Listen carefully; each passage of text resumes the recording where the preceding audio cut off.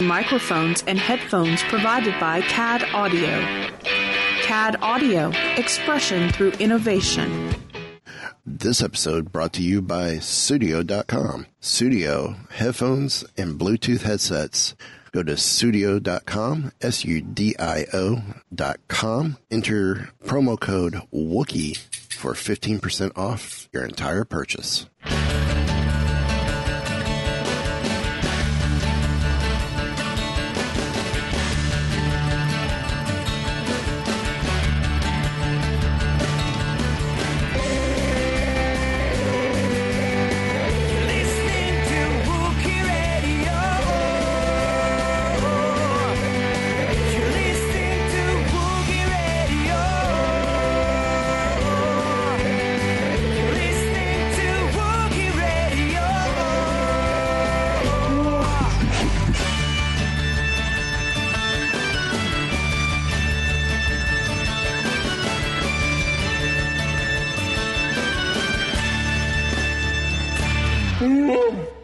And welcome to another episode of Wookie Radio. It is the Smugglers 3. Ken, Derek, myself, Mike. How's everyone doing? All right. Not bad. I'm finally getting over a cold that I picked up earlier this week, which is funny because it finally got hot here and I picked up a cold.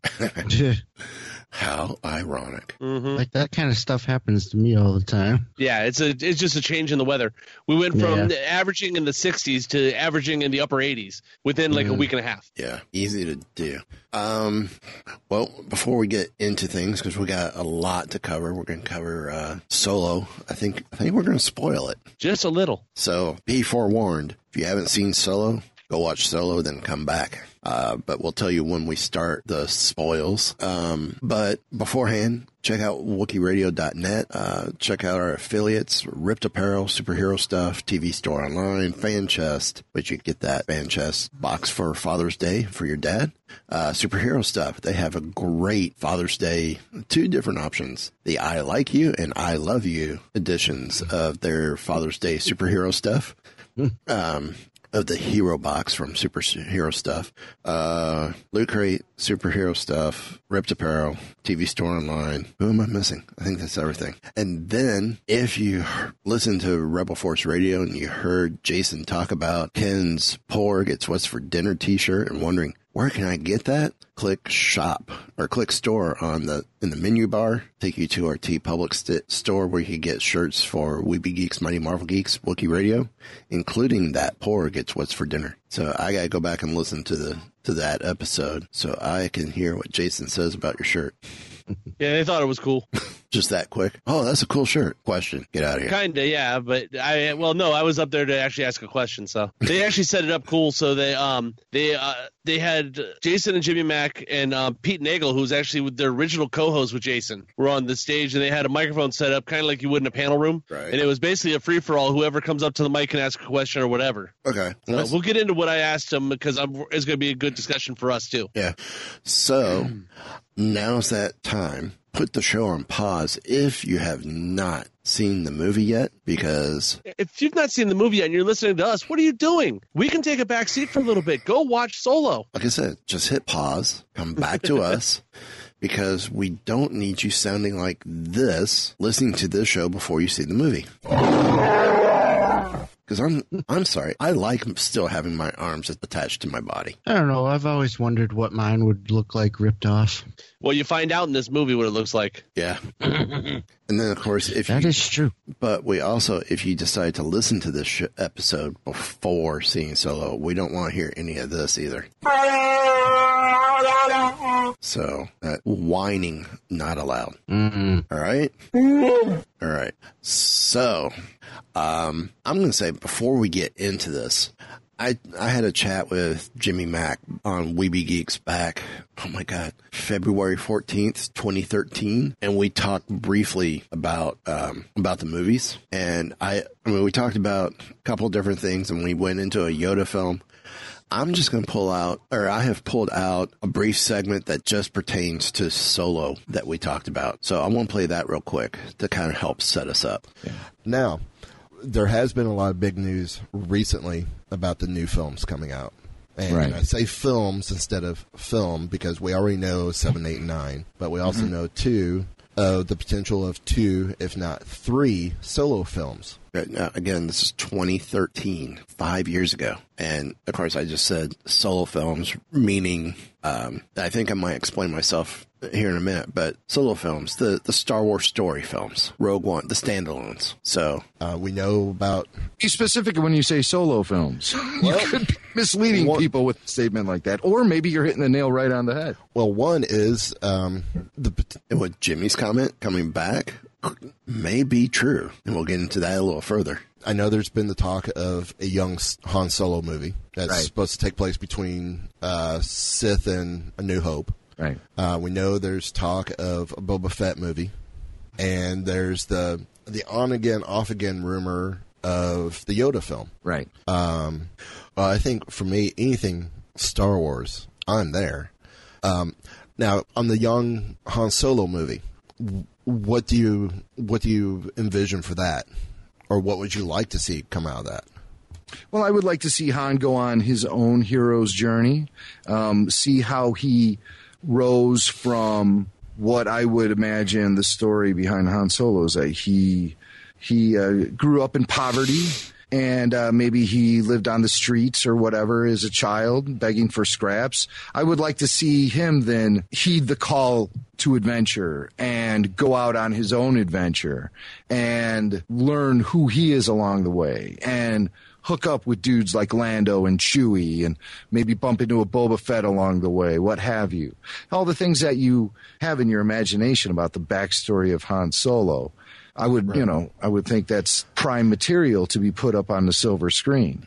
I think that expanded universe stuff has been cool, but it doesn't necessarily need to be mined to make a successful origin of Han Solo story, origin, if you will. Right. I'd like to see how he became the dude he was when we meet him in the cantina for the first time, because he clearly has a history. He's clearly experienced by that point, and he's not afraid to brag about it. True. I'd like to see him, make the Kessel Run in less than 12 parsecs. See, I brought that up last week. Some of the stuff I would love to see. I would love to see, the tail end of his time at the Imperial Academy and what led him to leave. The Kessel Run, him winning the Falcon from Lando, him becoming the recipient of Chewbacca's life debt. Or how about him working for Jabba the Hutt and dealing with guys like Greedo, these guys behind the scenes that, eventually he comes to confront when he gets older, but they all work together at one point. Well, I think the big thing with the Han Solo that I think everyone's going to want to see, everyone hears about doing the Kessel Run in 12 parsecs. Let's see it. Why was it so special? Bring it to the screen so we can see why that's such a big deal. Imagine how exciting that would be. To think. Fans would just be absolutely, head over heels.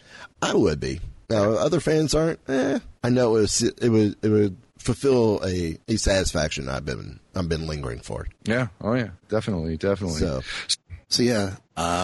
Well, we did get the Kessel Run. Mm-hmm. I did get his time at the tail end of the academy, so to speak. Yeah. I mean, we don't see why he was kicked out of the academy from flight school, but it's brought up. Well, yeah, he says straight up why, though. He says because he had a problem with authority. Mm-hmm. No big surprise there. We did see him win the Falcon. We do see him supposedly getting the life debt from Chewie to some extent. Yeah. For speculation from 5 years ago to now. Yeah. We'll get into the life debt stuff here in a little bit.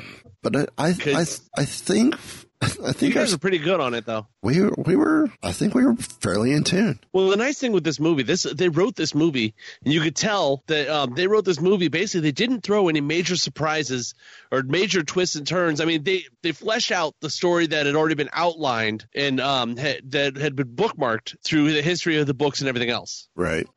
Basically, the backstory we knew is there. We just now know the details. Right. Until you get to the third act of the movie. Well, here's the other great thing. Then they flipped it on its ear. The fans complained that the EU is not canon. Well, a good chunk of this movie was EU. That is now canon. The entire movie was EU because none of this was in the actual movies. And then all of this is what the fanboys were wanting, and most of them aren't going to see it because they've boycotted the film. Yeah. Well, so now they're not going to know it's unless they hear word of mouth and go reading spoiler posts and whatnot. They're not going to realize, oh, they finally gave us our EU. Yeah. If you wanna, I've been so frustrated with the fanboys. They're not fanboys; they're trolls. No, they're not Star Wars fans. And if you want to hear my real feelings about it, listen to my Keepers of the Fringe podcast, where me and my buddy Chris kind of went on a little rant. Rant about it. Little is understatement. Yeah, well, we were Boba Dole. Actually, he's right behind me. See, I listen. Yes, I appreciate that. It's what I listen to when I'm mowing the lawn. Yeah, that's fine. Well, then you must have heard the one time a couple weeks ago when we gave you a shout out. Yep. You personally. Actually, no. But anyway, I did. So I missed that one. Was it a good or a bad shout out? No, it's good. We just kept saying hi, Mike. Every time we talked about our listeners, we were like, "Hi, Mike." But yeah, we were just frustrated because we came out of Solo enjoying it, like really enjoying the movie, and then all this whining and moaning and everything from these, pseudo Star Wars fans. I'm just like, I'm tired of it. Well, at what point? Because when George Lucas made this originally, these movies were originally just fun to watch. They're good, fun popcorn summer flicks. Right. At what point did they become life and death? I know. This movie, it's a movie being fun. Some of the critics and stuff seems like they throw that out there as a bad word and stuff. And other places have talked about this too. But what's wrong with the movie just being fun? This movie was a blast to sit there and go through. Yeah. I mean, I had a great time the whole time. I was laughing out loud at parts. There's parts that bring it down. It's a roller coaster ride. It goes right through it. Yeah. When did it become a life and death? I think when the prequels came out. Yeah. It's like, this is a galaxy far, far away. This is not real life. No. Okay? This is a movie. Sit down for your 2 hours and 15 minutes and enjoy the ride. Yeah. Forget about life for a while. Watch what's going on the screen and then have a good time and then go away. That's fine. Because you know what? It is a good time. Well, there are the fans out there who, I get it. You're EU purist. You want the EU back as canon, which again, it never was. Steve from Rocco Depot is probably going to go, I wish you guys would get off this hang up as well. As Derek just said, EU canon is not canon. Never was. I mean, at least they were somewhat consistent in keeping backstories of Solo together. But there's a lot of stories that weren't consistent involving characters in similar events. And really, until you got after the prequels and they started doing the prequel novels, until you got to there, most of the stories were pretty consistent. All the stuff that they've written after Return of the Jedi for a long time stayed pretty consistent. Right. But then after you got the prequels and you're popping out 2 or 3 books a year, it's a lot harder to keep track of that. Yep. Hence why when an opportunity start fresh, it became easier to keep track of. Exactly. Right. And all that stuff's still there, obviously, because we've seen it come in here. We've seen it come into Rebels. We've seen it come into all over the place. Well, and it's there, like, if you go to Utini and use the code CHEWY, save 15% off there, especially if you get the Smuggler's Box or the Smuggler's Bag, which is books that we picked out. Which is got some canon and some legend stuff in it. The trade paperbacks are all canon. The actual novels are all legend, but they're stories that we felt were great. But neither here or there, you're getting EU elements. I mean, I know there's fans and there's other podcasts who they don't like this, they don't like that, and very adamant about it. Okay, then I'm not going to say you're not a Star Wars fan, because there's stuff in Star Wars you do love. And that's awesome. But don't go criticizing people. Oh, you liked The Last Jedi? You're a moron. You're an idiot. No. How I approach the fandom, how Ken approaches the fandom, how Derek approaches the fandom in the movies is totally different than you. While we were highly critical of Last Jedi, I think we all agreed, the three of us agreed, great movie. There were elements we all felt could have gone away and never been in the film at all. But overall, it still was a good Star Wars movie. To me, Solo is better than Last Jedi. It was a more fun ride. Last Jedi was a lot heavier. There was a lot to process with The Last Jedi. Now, I am not prepared to say that. Let's see. What was that? Derek? I'm not prepared to say that I liked Solo better than Last Jedi. Yeah, I don't know if I liked it better, but it was a more fun ride. It was, yes. Like I said, there's nothing wrong with that. Right. And it was a nice change of pace after Last Jedi. So Yeah. kind of like the Marvel movies where we just had Black Panther, we just had Infinity War. Both were kind of heavy movies, but now we're going to have Ant-Man and the Wasp, and which that's looks going to great. Yes, and that's just going to be a fun movie. Yeah. So kind of like, and that's what made Ant-Man great the first time too, is with some of the deep stuff we had, it made the Marvel Universe fun. Right. Even Guardians was fun. The two Guardians films. It's there to break up that heaviness. But, of the standalones, to me, Rogue One is better than Solo. Not saying I don't like Solo. I love Solo. It's a great film. Yeah. I was excited for it. But Rogue One we read it in the crawl. We saw it. It was great. I mean, to me, it was great seeing, oh, this is what we've always read for 39, 40 years. 38 to 40 years. We're finally seeing it play out. It's the video game I always wanted to play. Why couldn't they have just shown that battle as the opening to A New Hope anyway? Well, we got it. So, but the interesting thing was, just like Rogue One introduced us to a bunch of really cool characters. Yes. That we lost at the end of the movie. Well, Solo did it a whole lot faster because Val and Rio, I loved Rio. Rio was a great character. Rio was awesome. For the whole 5 minutes he was in the movie. Yeah, he was good. Actually, I was a little disappointed that they killed him off so quick. I wanted more of him. Yeah. Well, it's interesting because most of the new characters that they introduced, that they banked this movie on, all this new crew and stuff, most of them didn't even make it halfway through the movie. No. L3 made it 3/4 of the way through the movie. Yeah. Well, she made it through She made it to the end of the second act, really. Well, not even the end of it, because it was right before the Kessel Run. Yeah. Well, considering we don't see the Falcon after Lando leaves at the very end.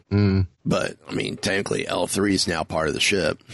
Yeah, which actually makes sense because that's more EU stuff being brought in because we know that C-3PO, and I believe it was A New Hope, in Empire Strikes Back, tells Han, I don't know where your ship learned to talk, but it's got a peculiar dialect. Yes. And then right, yeah. Han Solo Last Shot, the new book that just came out about Han and Lando, you get you find out that the Falcon actually has 3 droid brains. Right. Well, L3 is one of them. Well, oh really? It was 3. It was like that back in the EU stories as well. It was talked about because I want to say it's talked about in the Millennium Falcon book. I have to reread that book again. I've not read that one, but that's actually something that was consistent back in the day too. Because if you read a lot of the post Return of the Jedi books, after a while, they start to talk about Luke's X-wing and how now we find out that R2 is so quirky and weird, not weird, but quirky, and he's got the little things that of his personality is because he's never had a memory wipe. Right. Okay. 3PO has, but it's been a while. Well, Luke does the same thing with his X-wing. He never wipes the memory on in the computer. So at a certain point, it won't work with anybody but Luke and R2 because it's starting to develop its own personality. Yeah. So it's like anything with the computers could actually learn the AI. Yeah. So it kind of makes sense putting L3 in there. Yeah. So, So I guess let's go to the beginning, which the beginning takes place 13 years before the Battle of Yavin. Something like that. Did we ever get an actual time? I know it was somewhere right around 10 or so. From different sources I've seen, the beef of the movie, the meat of the movie, takes place 10 years before Battle of Yavin. Okay. So that I've heard that one run around too, yeah. So that puts the very beginning at 13 years, since they come in, say, 3 years later. So you're only 6 to 8 years after the end of the Clone Wars. Yes. Because it's approximately 20 years between episodes 3 and 4. Yes. And we don't have a hard, firm date on that, but... And we're 5 to 8 years before Rebels. So imagine, because Rebels is I think starts 10 years or 5 years even before Yavin. So imagine when we see Lando in Rebels, that's 5 years after the end, roughly 5 years after the end of Solo. Mm-hmm. So interesting. Yes, it is. That was an interesting way to open a Star Wars movie too, and I like the way they did the opening crawl. Instead of an opening crawl, they just gave you a couple of quick blurbs on the screen of exactly what's going on Corellia, and that's all you needed to know was what's happening on the planet you're on. Yeah. I like too how they incorporated the logo into the flyover as we're watching Ken choke up. Hey, that's what's nice about having a cough button. Yes, it is.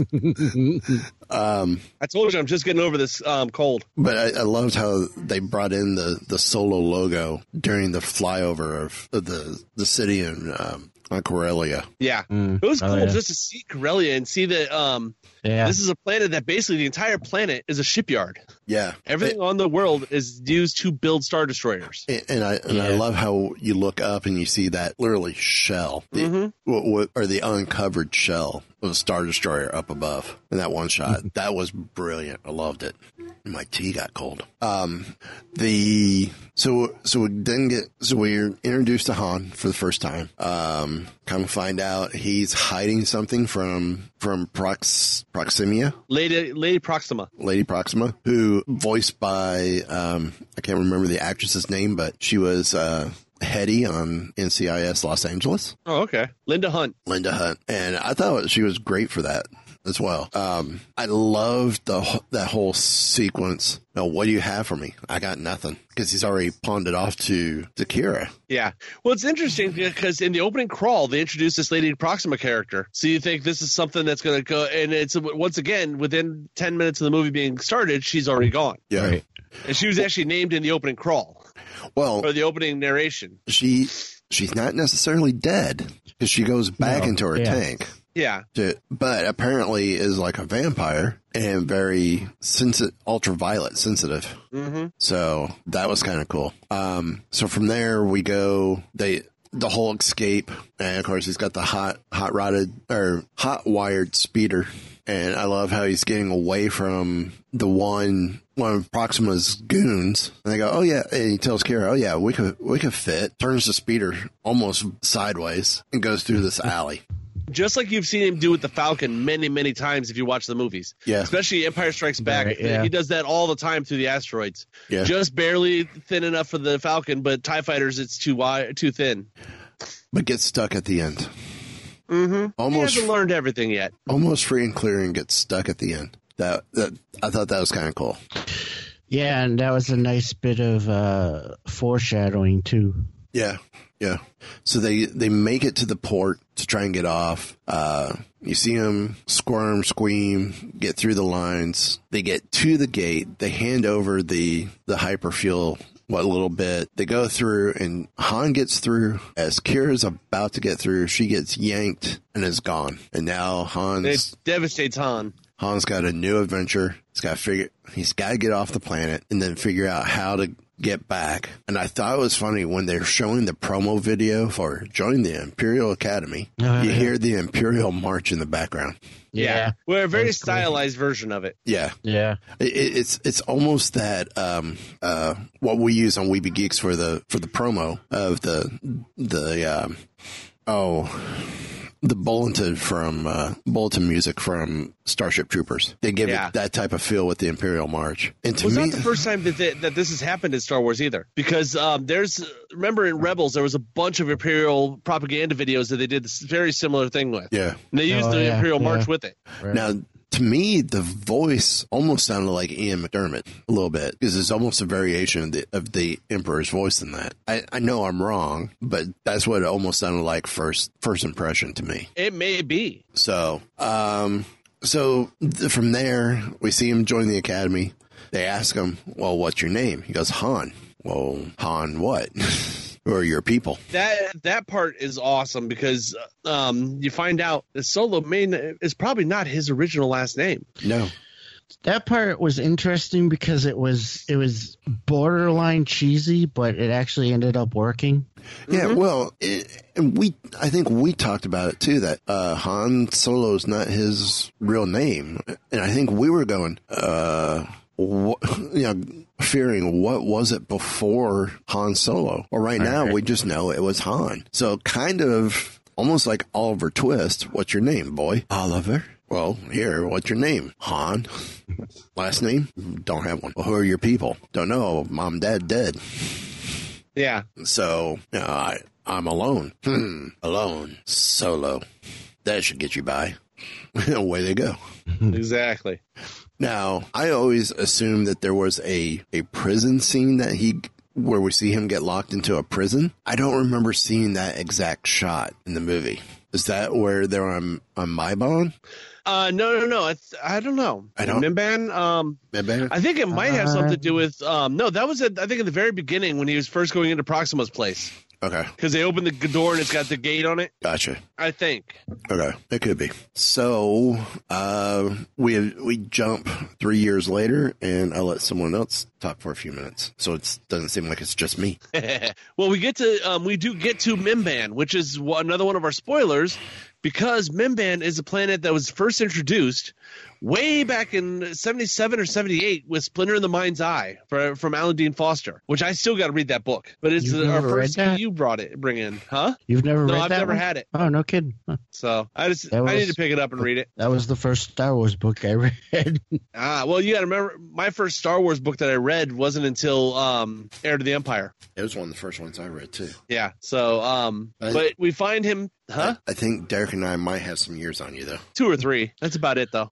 But we're on the planet Mimban during the Empire's trying to take over the planet. So it's a battle for Mimban, and Han is one of the foot soldiers. Last we had seen Han, he was going into the Imperial Flight Academy. Yep. So what happened here? Well, we find that out in a little bit. But they're fighting, and then Han sees an officer who's acting a little strange, and ends up finding out it's Beckett in disguise with Val. And they're what exactly were they doing?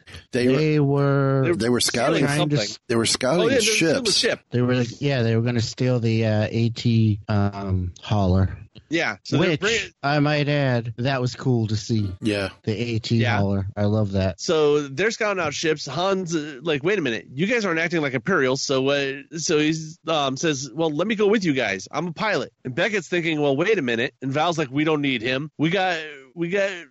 But Beckett's telling her straight, we need a crew. So at this point, it looks like he doesn't have a full staff yet. No, it seems like even with the 3, it seems like he was still needing a couple more. Yeah. What do you got to think with what he had? He didn't have muscle. Right, really. Yeah. So they end up actually twisting it on and turning Han in for planning to escape, because everybody else sees Beckett, sees his uniform, thinks he's a captain.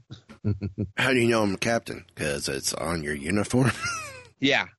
So Han gets captured, and he's getting thrown in. And now, when they mentioned this, they went to very similar to what Jabba has in his palace, looking at a grate into the floor. Did you guys think that was going to be a Rancor?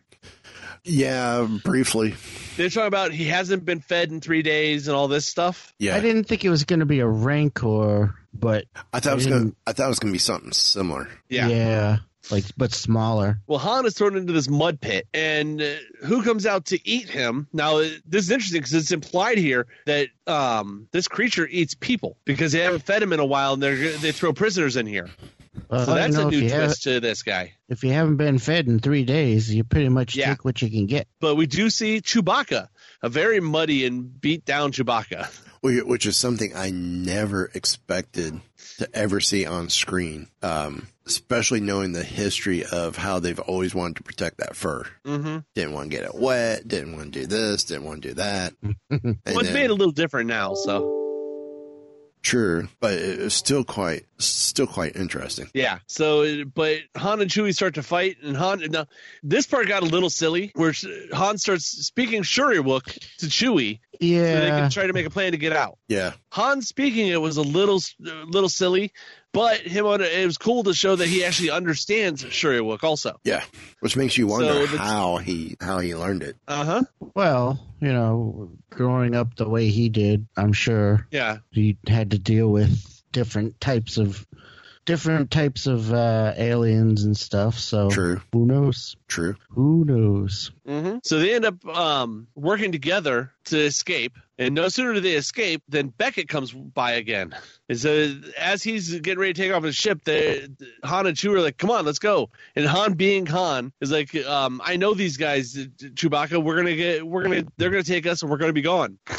Full of all that confidence that we know from Han Solo. And of course, they start to take off without him. Right. But eventually, Beckett tells Val, "Well, we need the muscle more because it looks like he's bringing Han and Chewie because they need Chewbacca's muscle." Makes sense. And it looks like a package deal. That gets them off Mimban and onto our third planet. Which, do we ever get a name for this one? I don't think so. Yeah, I don't Here, think let me so. look down. I'm looking through the Wikipedia here also. So let me see if they got Chewbacca. All right. Also, we know that here in a minute we get to see the Cloud Riders show up with Enfys Nest, but it's another thing that during the movie they never actually mentioned the name of the crew. Yeah. Oh, yeah. Now it's been confirmed through Lucasfilm and everybody else that it's the Cloud Riders, but just like everybody expects, this is one of the reasons that Chewie has the life debt to Han, because Han saved him from the slavery here and got him out of the pits, but it saved his life actually on the train, and we'll get to that here in a minute. But if you think, nowhere in the movies or in any of the canon stuff so far have they ever mentioned a life debt. True. In the original EU, it was mentioned in a couple of books, but that's all. No, wait. And then here, they still don't talk about his life debt. The life debt was introduced in the EU.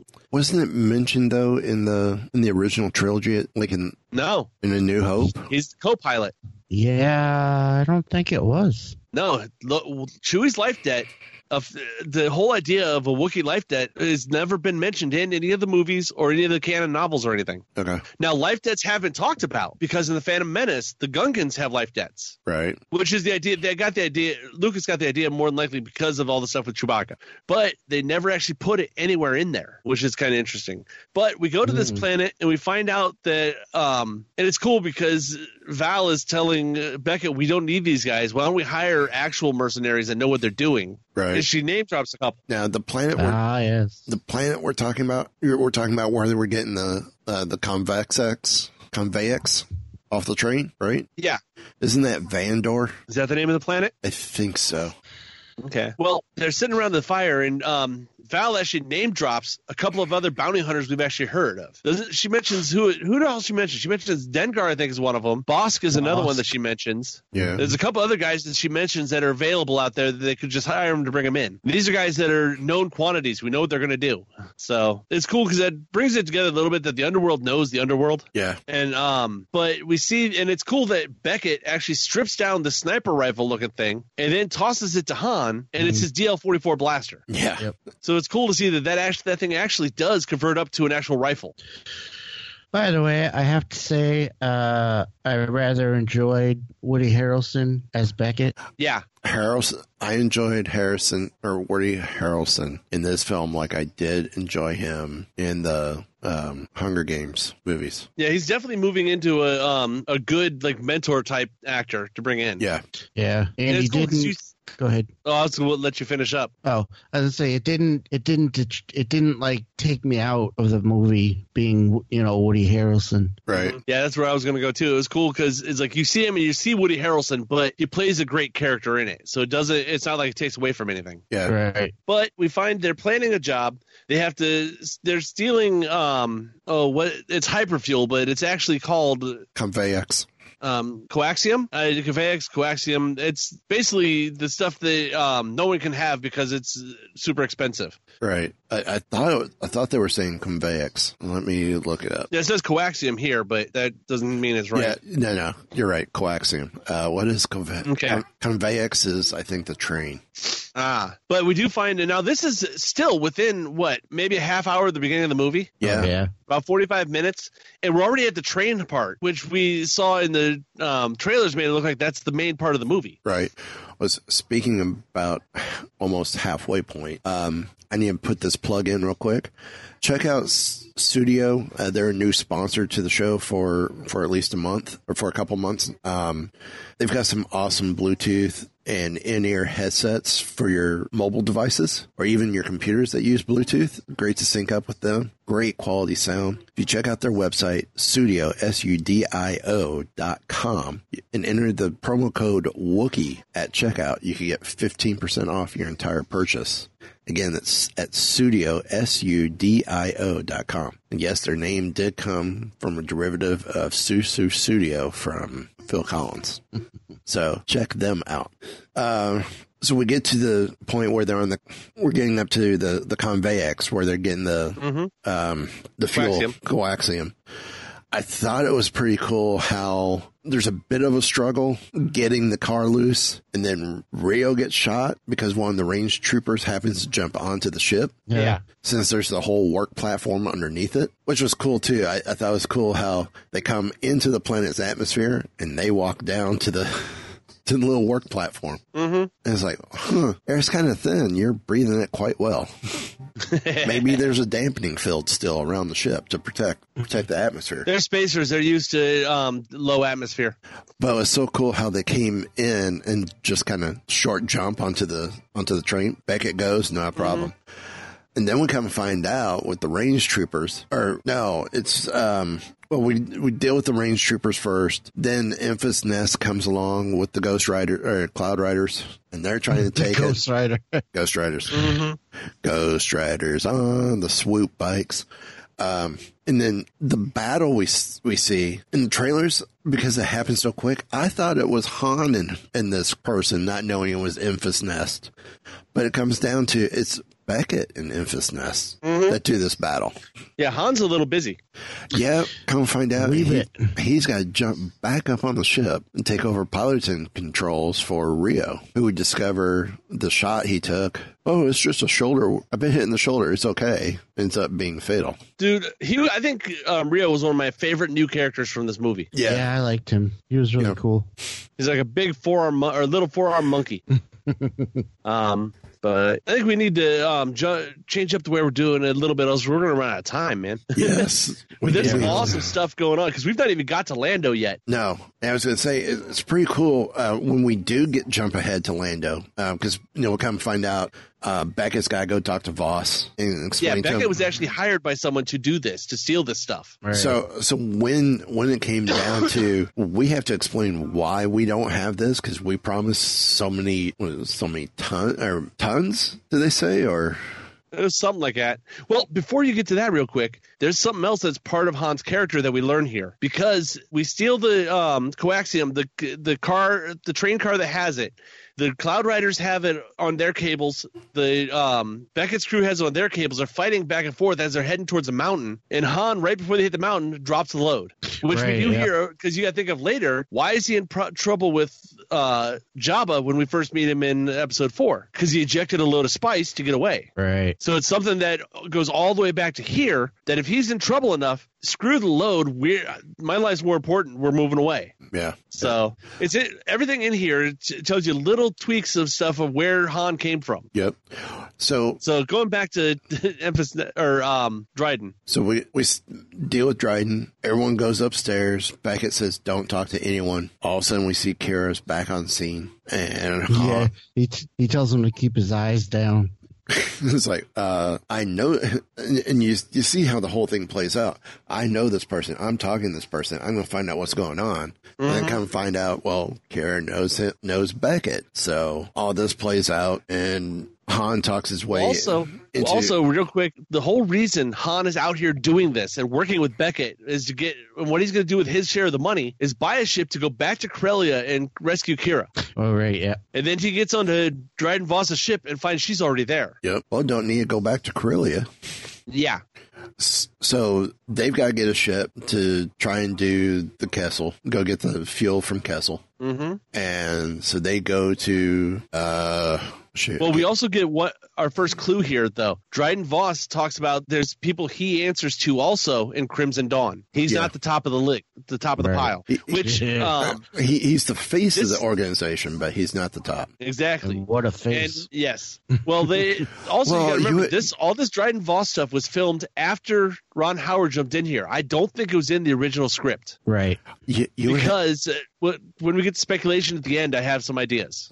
You would have that face too after having the Mind Stone ripped out of your forehead from Thanos as well. I suppose so. Oh wait, same character. Okay, you would have that face too after whipping yourself for the suffering while being a monk.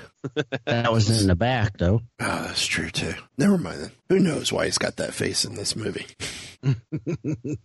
But it was cool seeing Paul Bettany in another franchise under the Disney umbrella. Mm-hmm. Yeah. Well, this is not the first time we've seen this for this month. Yeah. Because we get Deadpool and Avengers both have what's his name? Brolin. Yes. Yeah. But I almost want to see Paul Bettany now in a Pixar movie as a voice actor and in a regular Disney animated movie as a voice actor. Yeah. Let's cover cover two more, then I guess bring him into a Muppet movie as well. And then he could be the new John Ratzenberger, who appears in every Pixar movie. Yeah. So, well, we do. Go ahead. We do see here that during this meeting with Dryden Voss, Han comes up with the whole idea of, hey, we still have to get you coaxium, or else you basically, it's the classic mobster thing. You owe me money. You owe me this shipment. What are you going to do about this? Yeah. So Han comes up with the idea, fine, does it have to be actual refined, ready to go coaxium? And they decide, you know what? We'll just go to Kessel where they mine the stuff and steal it before it goes to the refinery and then get it refined and give it to you then. Yeah. So it's Han's idea the whole time. In Voss's office, did y'all catch a few of the nods to Indiana Jones in there? I heard about it. I don't remember what it was. The crystal skull. I didn't see the crystal skull. I caught the idol on the table. How could you miss it? Because I don't think I was paying attention to that part. It was huge in the background. Well, you got the idol on the desk. You got the stones from Temple of Doom. I think they were on the shelf behind them. And the Shankara stones? Yeah, and the Grail was in there as well. Cool. So, I mean, this movie not only, with the nod to the backstory, was also a nod to Harrison quite a bit. With other Lucasfilm movies he's done. Yeah, obviously Indiana Jones. But I digress. Well sorry. Oh, go ahead. I was going to jump ahead to, they talk about they need to get a ship and they know where to get one that'd be fast enough to get the unstable coaxium from Kessel. And that's where we go see Lando. Mm-hmm. And we see him play Sabacc. We see Han and Lando play against each other for the first time. And Han has the unbeatable hand. Yeah. Mm-hmm. And except for Lando having the one hand that beats it. Well, it's the one card that trumps any hand. It's the way it came across. But we come find out it's that old Western poker player trick. Card is loaded in his sleeve. Yep. Mm-hmm. Which Han happens to catch briefly. It's how observant and how in tune he is to things. As they're walking out, we see the battle droids going at it. And I'm like, okay. I'm like, wait, where's that Gonk droid? And then we finally see it, which it takes a KO. Mm-hmm. I'm like, oh, Gonk droid. And you did recognize the guy, the announcer for the was doing the droid battles, right? Good old Clint Howard. Oh, yes. Well, this is where we get introduced to L3, who I almost want to say is almost like I don't mean it in a derogatory term, but almost like a millennial or very social justice warrior-esque type character. Yeah. Well, she's all about droid rights. Yes. They have parts. I mean, a lot of the little one-liners and little things she slips in there are great. They have parts, too. So when Lando finally gets her out of the building as well, and they're talking about going to Kessel, she drops the comment, well, how are you going to do that? You couldn't get to Black Spire if it wasn't for me. And if you've paid attention to Disney stuff recently, it was announced at Galactic Nights, Sunday before Memorial Day, which was, in celebration for the Solo opening. Well, we know A Galaxy's Edge is going to be called Batuu. It takes place on the planet Batuu. Well, the village is Black Spire Outpost. Very interesting. Yeah, I thought that was a nice nod, nice little Easter egg going to the parks. Because they've talked about how Batuu would be referenced in books and in movies, but never seen. Black Spire will be referenced in books and movies, but never seen. Why? Because Disney wants you to visit that on your own. So you get to see Black Spire live when you come to the parks. That's why you'll never see it in the films. The only film you'll see it on is in Star Tours. So are they changing up Star Tours so that you get Black Spire is the destination of Star Tours? It's already in one of the new destinations is Batuu, going to Batuu. Okay. Now, it was also announced, too, that a guest of the show, Mike Quinn, will be portraying Neem Num in one of the rides. Nice. That's really cool. So, congrats to Mike on that. That actually that could be the Millennium Falcon ride. Could be. Depending on what time frame they put it in. It's all. Oh, yeah. The time frame is going to be all new trilogy. Oh, okay. For both, because all the stormtroopers will be the First Order troopers. The X-wings are the newer X-wings. It'll probably be an X-wing ride then, because he's an X-wing pilot at that point. I suppose that makes sense. Unless it still ties in with the Falcon ride. You know, what if it is you got to leave and go help with some mission, go help Black Squadron with some mission. Yeah. So who knows? I'm sure we'll get more details as that gets closer. But still, to have that nod in the movie was pretty cool. Mm-hmm. I enjoyed that. So we're going to jump ahead to the Kessel Run. And they go to Kessel. And Derek, you want to take over? So we jumped ahead 12 parsecs? Well, it was supposed to be 20. No, more like 15 to 20. It was supposed to be 20. Most trips through the Kessel Run are about 20 parsecs. So they go to Kessel and they infiltrate the mine that has what was it, coaxium? Coaxium. Yeah. Which that was an interesting scene. They sneak in. There was a moment there, another nod to where Kira goes in with the head of the mine and takes him out with a little fighting style called Teras Kasi. Yeah, that was pretty cool. Which is awesome. Yes, yeah. Did you guys catch who's actually running the mines there? No. No. It's the Pike Syndicate, which we've seen in the Clone Wars and in Rebels, but I don't think we've ever seen on screen. Huh. Yeah, I guess you're right. Sure. Yeah. Because remember, that's why Dryden Voss could not go there, because the Pikes and Crimson Dawn don't have an alliance, but they have an agreement. Correct. Right. So this had to be an independent mission. Yeah. Interesting. That's right. Yeah. So I'll just make this real quick. So they they sneak in. Han dresses up as one of the guards to get a shipment of the coaxium. And we also see Beckett dress up as Kira's guard in a costume that is kind of familiar, that was seen previously, or I guess technically it would be afterwards, by Lando Calrissian in Jabba's palace. Yeah. The guard costume he wore. That was cool. Yep. And what I also liked is they didn't make a big deal out of it. It just, he just came out and of course we were all like, oh, guys. But they didn't like. Well, it's like when he was coming up with this guys and he throws the helmet down on it's like, really? Is he? Yeah. But they never actually, made a big deal of where that came from or anything like that. It was just there. It was just part of the story. So that was cool. And then, so of course, at one point, Chewie and Han, who are trying to get into the mine, they come across a group of Wookiees that are being abused by a couple of guards. So, of course, Chewie goes in to rescue them with Han's blessing. That's interesting. You notice how much those Wookiees, especially the one they show a lot of, he looks kind of like a deformed Bigfoot or something. Yeah. Yeah.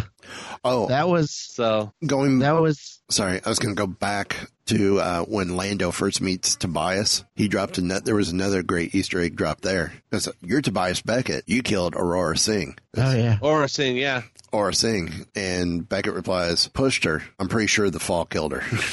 Yeah, that was a good line. That's interesting though, because last time we saw it, wasn't Boba Fett with her? Yep. Oh yeah.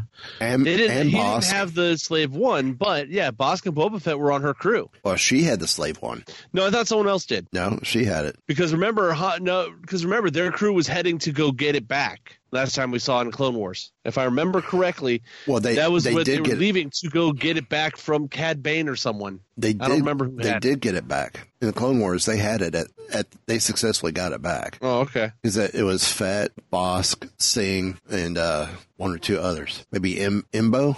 No, Embo. Yeah, you got it right. But Lando also mentions too that he owed her a lot of money. So. Yeah, so I was going to say that that kind of odd-looking Wookiee was played by Anthony Daniels. No. I thought so too when I first read. No, Anthony Daniels plays a human con artist or something that's I believe was at the very beginning of the. Let me look it up again. Oh, really? I think he was in the slave pits also, but it's like a human con artist. Huh? Where did I hear that? The Wikipedia, the way they wrote it down, it looks like he played one of the Wookiees, but it's not. I stand corrected then. Well, I'm sitting, so I sit corrected. So anyway, so of course, things start going wrong. Of course. With the heist. So in one of the best scenes by L3, I'd have to say, she starts freeing droids. She frees a droid, takes off his restraining bolt, and tells the droid to go and free their friends and basically start a whole droid revolt that acts as a distraction. And little astromech unit. After she it's great. After she goes and takes his restraining bolt off, you can see he kind of asks her, "Well, what do I do next?" She's like, I don't know, go free your friends or something. Just as an offhanded thing, and without knowing it, starts the droid revolution. Yeah, and this is also the part where, as they're escaping, L3 gets blasted pretty bad, pretty severely. Yeah. Well, before this, there's the implication that she and Lando have a love affair, or Lando has a love interest in her. Oh yeah, that was back in the on the way to or they even landed, while they're in hyperspace, and that whole section between her and Kira was cool too. Yeah, that was So of course, so they get ready to leave, and that led to another kind of interesting scene where the Wookiees they rescued were going one way and Han and the group were going another way. So Chewbacca had to make a decision about which way he was going to go. And he ended up going with his life debt and left with Solo and the crew. Yep. And, they freed the other Wookiees, and then he continued with Han. Yep. That was also a good scene. I thought, you could see Chewbacca kind of torn on what he should do for a minute there, and then that was pretty cool. Yeah. So then, of course, they leave, and they have to exit the exit Kessel. And in an interesting twist, the Empire is outside waiting for them in a Star Destroyer, apparently tipped off by the droid revolt. Yeah, they knew something was going wrong there. They're accepting the Pike Syndicate's controlling it just because that makes it easier for them, as long as they're the ones getting the fuel. Yes, and exactly. And so they have to find an alternate route out of the what's the word I'm looking for? It's like a maw, or it's like a giant nebula almost. The maw, so that is where they ended up plugging L3 into the Falcon, as we talked about earlier. And, because she has she's a great navigator. Yeah. So she plots a way out, and they come across the giant creature that you see in the trailer with the tentacles and everything. Yeah, that was cool. Yeah, that was cool. But it was almost like you almost figured that was coming because they also did that in Empire with the asteroid worm. Right, yeah. And, of course, in Phantom Menace with that whole sequence going from Gundam to Naboo, right, to Naboo City. Yeah, but that wasn't in space. That was actually all in the planet. That was in the planet core. Yeah. But we do see it all throughout the animated stuff also. You get the Purgles, the space whale things. Yeah. Right, yeah. So Star Wars has the thing of there's plenty of species that live in vacuum. Yeah, which is pretty interesting. Why not, right? Oh. Yeah, so of course they almost get sucked into the maw, and the creature is actually not. They thought the creature was the maw, but it's actually not. And so they go through a scene where they're trying to escape the creature, and they're getting sucked into the maw. And what's interesting is, so Beckett ends up taking they figure out that they can take a drop of the coaxium. And yeah, that's going to take me almost as long to get used to as it took me to get used to Alden Ehrenreich. And he took a drop of that and he put it into the Falcon, which gave them a short boost of power that helped them escape.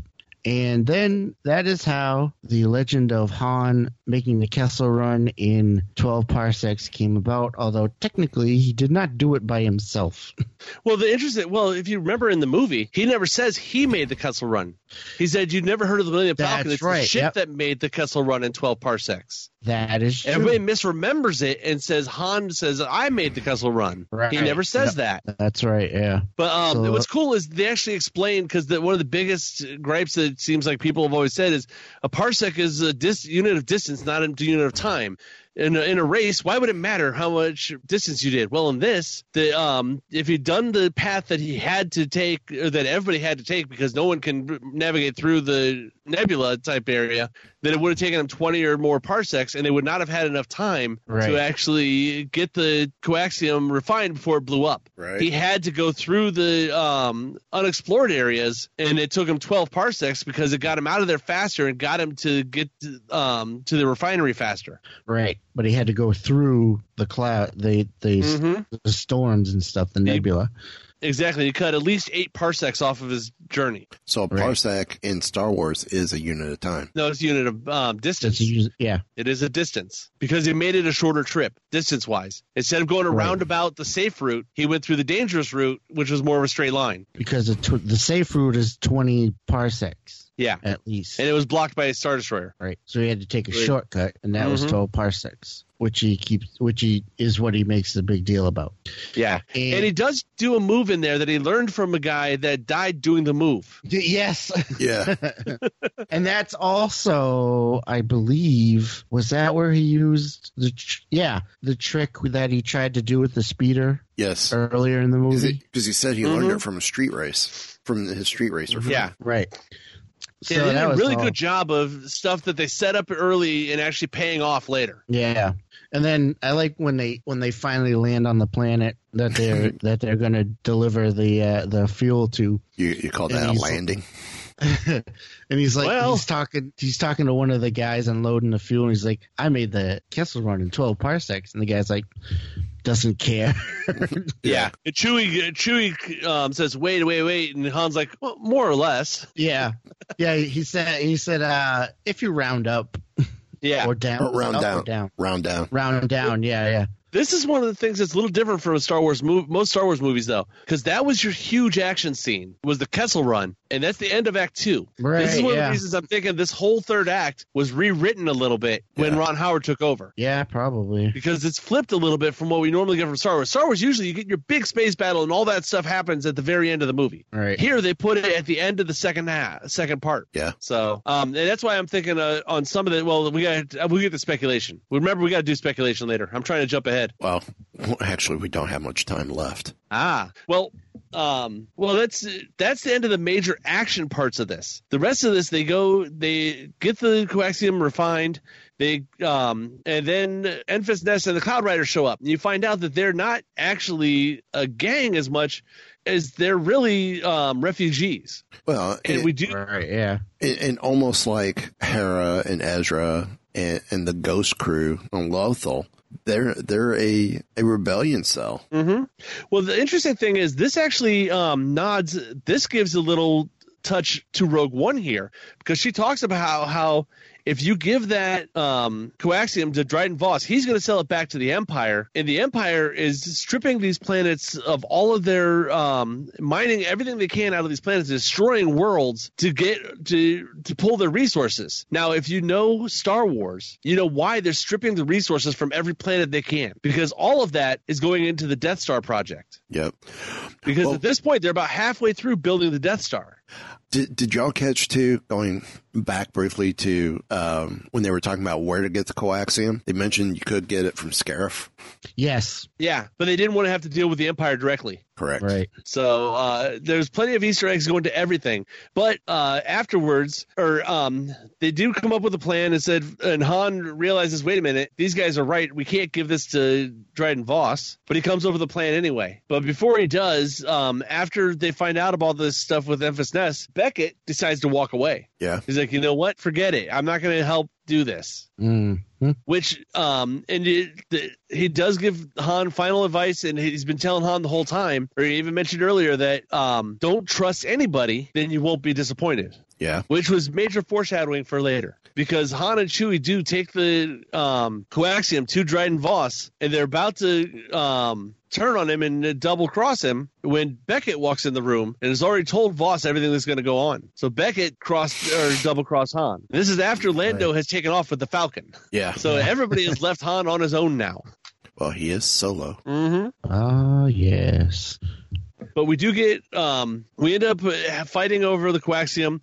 Dryden Voss gets killed by Kira. Yeah. And Beckett takes off. So Han goes off after Beckett, and Kira is left there to clean up, and we get the jaw drop moment of this entire movie. Now, like I said, everything up to the end of the Kessel Run was stuff we knew what happened. We didn't know the details. Right. There was no surprises on the actual Han's journey. But we get to this part here, and Kira has to call the boss of Crimson Dawn to tell him that Voss is dead. They don't have the hyperfuel and all this stuff. And a hologram pops up. And what was your first reaction before they revealed who it actually was? Who did you think she was talking to? Well, when I saw the hologram first pop up, I recognized the feet right away. Okay. They're like, oh, crap, it's Maul. Well, I thought, go ahead. I thought it was the Emperor at first. That's where I thought, too. I thought Crimson Dawn would have been working for the Emperor because Enfys Nest had been talking about the Emperor and the Empire. But then you find out, no, it's Darth Maul. And remember, at the end of Clone Wars, the Emperor had defeated Darth Maul after Maul had tried to put together these criminal empires, but he told him, I'm not going to kill you because I have a job for you. Right. And that never got picked up anywhere. You notice that? Yeah. Mm-hmm. It's never been embellished on. I mean, even in the comic books that came after, where he, quote unquote, escapes from Imperial custody. Right. What's the chances all of that was set up for where he's going here? He's actually running Crimson Dawn as a Black Ops basically for the Empire, but no one but him knows. Yeah, I like that. Yeah. And also, I mentioned earlier that the question I asked on Rebel Force Radio, what's the chances that moving forward, now Kira is now basically taking Dryden Voss's spot, working with Maul. Well, what's the chances that either Rian Johnson or the Game of Thrones guys trilogies of movies, both of them have at least 3 movies each. Right. So that's 2 trilogies out there. What if one of those is the Crimson Dawn trilogy? Because Rian Johnson said he's taking new characters in a direction that we've never gone in the Star Wars universe, but that was before this movie was written. So what's the chances that his the outline for his trilogy, they looked at it and said, wait a minute, we can set this up with Solo. And that's where some of these reshoots came in. This whole third act with all that stuff there added in, plus the Dryden Voss talking about being a boss for Crimson Dawn was added in because of Rian Johnson's movies coming. Could be. Basically doing a Marvel post-credits scene during the picture. Yeah. Using a scene in the movie to set up what's coming ahead if we get a chance. Because we do get to Han and Chewie, or Han shoots first and drops Beckett. Yeah. Yes, Han shot first this time. Yep. It was very clear. And we do get then the next scene after that, we do get Han and Chewie meeting up with Lando, and you get the reverse of the Cloud City scene at the very beginning, where it comes in, it looks all upset, then gives a big hug, all that stuff. Well, it's the reverse, except at this time it's Han acting all upset and stuff. But when he hugs Lando, he palms the card from Lando's sleeve. Yeah. So that when they do the same game again, and Lando goes to pull the card so he can win no matter what, the card's not there, and he loses the Falcon. So the end of the movie, Han wins the Falcon, they fly, and Han and Chewie do the requisite flying into the sunset, but we find out that Beckett had told them that there's a big-time smuggler or big-time gangster on Tatooine that's putting together a crew. So we see Han and Chewie are going to Tatooine, so it has nothing to do with Crimson Dawn. That's all Hutts. We know that for a fact. Right. They're going to meet up with Jabba the Hutt. And for the next 10 years, they're going to be flying missions for Jabba. At some point, they're going to get in bad with Jabba over a spice shipment that they dumped. Yeah. So that's where those go. And there could be a couple of great movies in there working with Jabba. So all the setups for Crimson Dawn have to go in a different direction at some point, because the only characters left alive at the end of this is Kira, Han, Chewie, and Lando. All the rest of the characters that were introduced in here are gone. And except for Enfys Nest and the Cloud Riders, and they could jump in and out anytime you want. Right. That's a rebel cell, like you said. They're the start of a rebel cell, similar to the Ghost Crew. Yeah. So, what do you guys think? My ideas hold water a little bit, maybe. A little bit. Mm-hmm. I'm definitely going back to the Maul thing. I'm just curious how Kira fits in with Maul, because initially I was wondering, does she turn into a Sith Inquisitor? But it doesn't seem right. No. Maul is not a Sith at this point. Right. Remember, he's turned his back on the Sith. Right. He's a Dark Force user, and this is before he actually falls to the point where we see him in Rebels. Right. When we get to him in Rebels, he's very, very much the beat down and broken Maul. Right. At this point, it looks like he's not. So something in the next 5 years happens to turn him into what we see at Rebels. Yeah. Which would be awesome to see in this trilogy of movies from Rian Johnson or from, I don't remember their names, but the Game of Thrones guys. Yeah.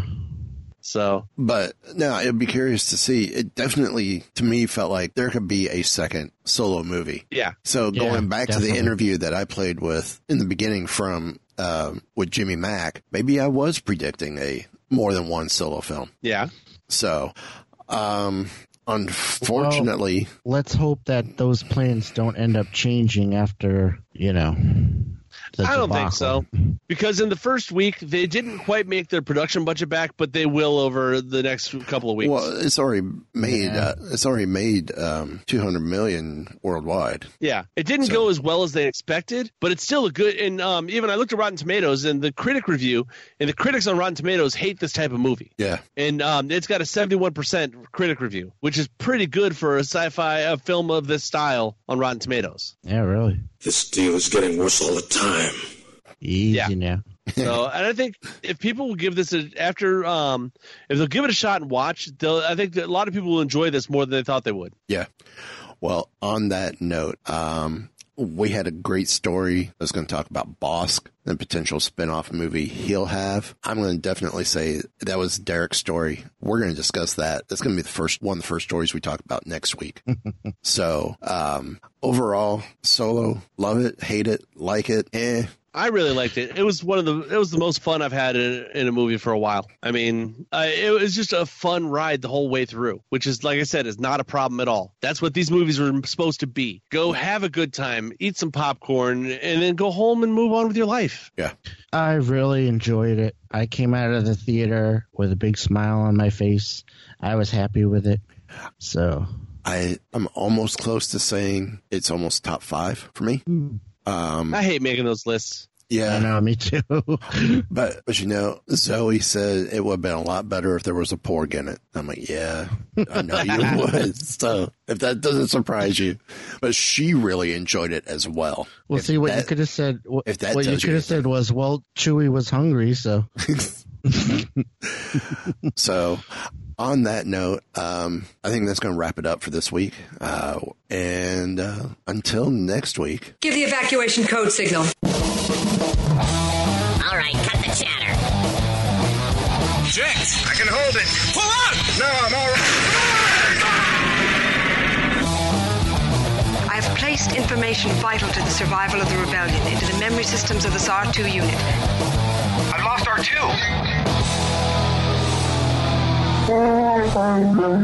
II.